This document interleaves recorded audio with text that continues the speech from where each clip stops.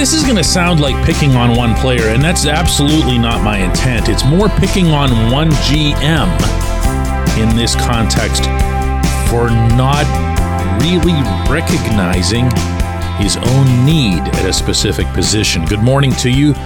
Good Monday morning. I'm Dan Kovacevic of DK Pittsburgh Sports, and this is Daily Shot of Penguins. It comes your way bright and early every weekday. If you're into football and or baseball, I also offer daily shots of Steelers and Pirates in the same place that you found this. The Penguins are out in the desert facing the Coyotes in Tempe, Arizona. That's a 9:08 p.m. Eastern Time face-off at minuscule Mullet Arena, which really ought to be named in Gary Bettman's honor. Like the whole franchise, they should just be the Arizona Garys. You know what I mean? Nobody wants this team there except for Gary. As it is, nobody wants to see the kind of hockey that the Penguins put together in the third period a couple of nights ago in Las Vegas. Really just an embarrassment. Only the sixth time in franchise history that the Penguins entered a third period with a 2-goal lead and lost in regulation. It's not easy to blow it as badly as they did. But then, this is not a new issue. And the team's inherent inability to defend without extraordinary effort is not a new issue. And what I mean by that is, and I brought this up on last week's shows, but I never presume that everybody hits every one of them. If you have a team with Sidney Crosby and Evgeny Malkin and Chris Letang and Erik Karlsson and whatever else here, you know the kind of roster that you've got.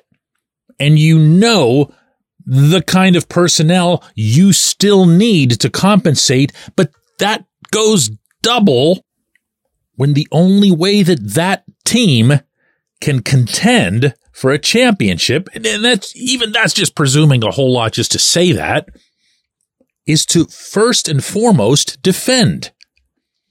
So what you have is a group of people who really would rather not defend, understand that they have to, and will go about it at certain times when they're in the mood. And what you don't have is enough balance on your roster, certainly not on your defensive core, to make up for that. And now that I've set the stage for it, finally, what is everyone waiting to see out of P.O. Joseph? Wonderful kid, brings me no joy whatsoever to single him out. But he's one of those players who you might have liked as a prospect because you saw something in his mobility. You saw something, maybe hoping that if he ate a few cheeseburgers, he'd have some bulk to go with that height. And you saw the smarts and you saw the character, and it's not adding up into an NHL defenseman who makes very much sense in either mind frame. Because he's not looking like he's going to be a good offensive defenseman. He's not looking like he's going to be a good defensive defenseman. So what is he? And what's he doing here? Yes, I know John Ludwig's injured, and I know Ludwig would be playing. But last I checked, these games count too. And unlike a lot of potential moves that Kyle Dubas could make right now, this one really comes with no cap casualty. P.O.'s a bottom shelf guy when it comes to salary. So is whoever you'd get to try to replace him. And you could have your choice. There are people on the waiver wire every day. I see the names. You see the names. A lot of them are better than P.O. at ice hockey. They just are. And especially when it comes to defending. Now, I'm not deflecting here. That 2-goal lead was blown with Marcus Pettersson, who's been the team's most consistent defenseman all season, on the ice for all of those goals. I don't think Marcus was great. I also don't think he was anywhere near that bad. I thought Evgeny Malkin had more to blame on 2 of those goals than anything involving Pettersson. So I'm not making this point super specific to what happened in Las Vegas. I'm making it in the much broader sense that this team still does blow leads. And that's in large part because these coaches, and in this case, I'm making it plural because it's Mike Sullivan making the roster decisions, but it's Todd Reirden deciding who goes over the boards. Who's he got? Who's he sending out there to protect a lead? He's going to send Chad Ruhwedel and P.O. because you can't just bring yourself down to 4 defensemen so early in a third period. You also can't, by and large, trust your fourth line to do any sort of exceptional defending. And the third line, there just aren't enough players to fit this. There isn't a third scoring line. You don't get that much scoring out of those guys. And it's not as if the fourth line has shown itself to be superior defensively. They've been okay at times. They don't go out there and shut it down. They don't go out there and execute some 45-second forecheck that really eats up the clock. They just don't do that. And this is something I've been harping on for, well, really it predates Dubas, but that wouldn't be fair to attach to him in any way. Dubas had the opportunity over this past summer to put together, and in fact, this was openly talked about by both Dubas and Sullivan, and still never materialized, that there would be 2 obvious scoring lines, and there would be 2 lines that would just shut things down. I'm talking about up front now. Didn't really happen. Every guy that came in, even when they were introduced, they talked about, so-and-so, he had, Matt Nieto had double-digit goals in X number of seasons. Matt Nieto showed nothing while he was healthy. Noel Acciari was supposed to be the Brandon Tanev who came in, and he was the wrecker, and he was going to skate around and make things happen and kind of replace not so much Tanev as much as Jason Zucker, not expecting that level of skill. But he's not done that. He's got some stones to him.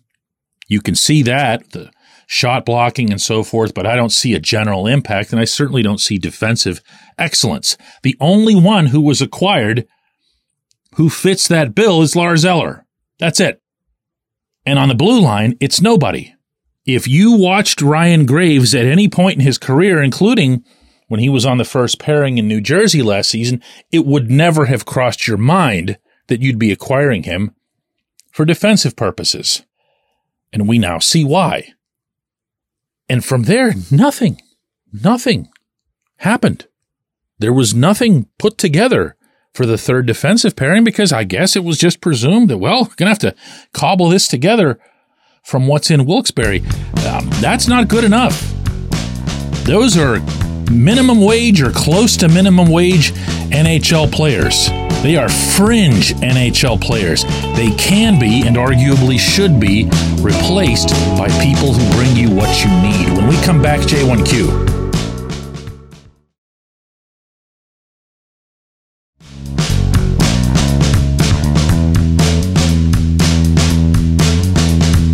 Today's J1Q comes from Greg, who says, DK, is there any specific time in which we can talk about Tristan Jarry not being an elite goaltender in the NHL? Sure, we can talk about that at any point. We can talk about it right now. I'm a little bit leery of talking about it right after what happened in Las Vegas. I think there are a couple of goals that were stoppable, and I think in particular the longer range wrister from Brandon Brisson was something that he should have had. But I see from Jarry on a consistent basis, but only in patches, this elite goaltending thing. And it's part of what drives everybody, including, believe me on this, the coaching staff, nuts. Because they see that he can do it. They see that when he's locked in particular, when he's facing another goaltender who's got the kind of reputation that you're describing, whether it's Connor Hellebuck, Andrei Vasilevsky, goaltenders of that caliber, of that reputation, he'll rise up. He wants to show that he's them. But if it's just another game against just another guy, his team played really, really well in front of him for 2 periods, did a lot of the stuff that I was just complaining about in the opening segment that they don't do nearly often enough. And then you come out and Even if it's just one bad goal, you can't do it. Can't do it. He wasn't asked to do a whole lot in those first 2 periods. But you could tell as soon as the Zamboni was done from the second intermission that the Golden Knights were going to start doing their thing, which is to come at you in waves, show off their depth. They've got skill. They love to go to the net, and they're not shy about shooting the puck. They did all of those things, and they converted. First couple, again, not the kind that you would look to the goalie for. The third one, can't go in. Can't go in. That kid never scored a goal in his life before. He's not picking any corner. And on top of that, you got to come out and cut down that angle. You don't show him all of the net that was shown. So, yes, there's a clear tier of who the elite goaltenders are on this planet. Jarry, just as clearly, is not among them. He has the occasional flash that looks like he could fit in, and if you were coming up with some sort of montage of highlight saves, I'll bet he'd fit in very comfortably with any of them. But, as that noted philosopher Tom Barrasso once spoke, it's not the saves you make, it's the goals you give up. That's how you get evaluated as a goaltender, and that's how you should be evaluated as a goaltender. Great quote, really. The guy was full of great quotes on those rare moments where he'd come down from Mount Barrasso and speak with us. I appreciate the question. I appreciate everybody listening to Daily Shot of Penguins. We're going to do another one of these tomorrow.